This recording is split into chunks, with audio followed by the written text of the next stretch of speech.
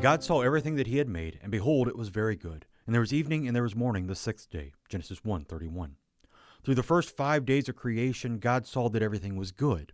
At the end of the sixth day, everything was very good. What made this shift? The creation of man. God's final and greatest creation had been done. God created man to have a relationship with him, not to be a robot, to follow after him with our whole heart, soul, mind, and strength.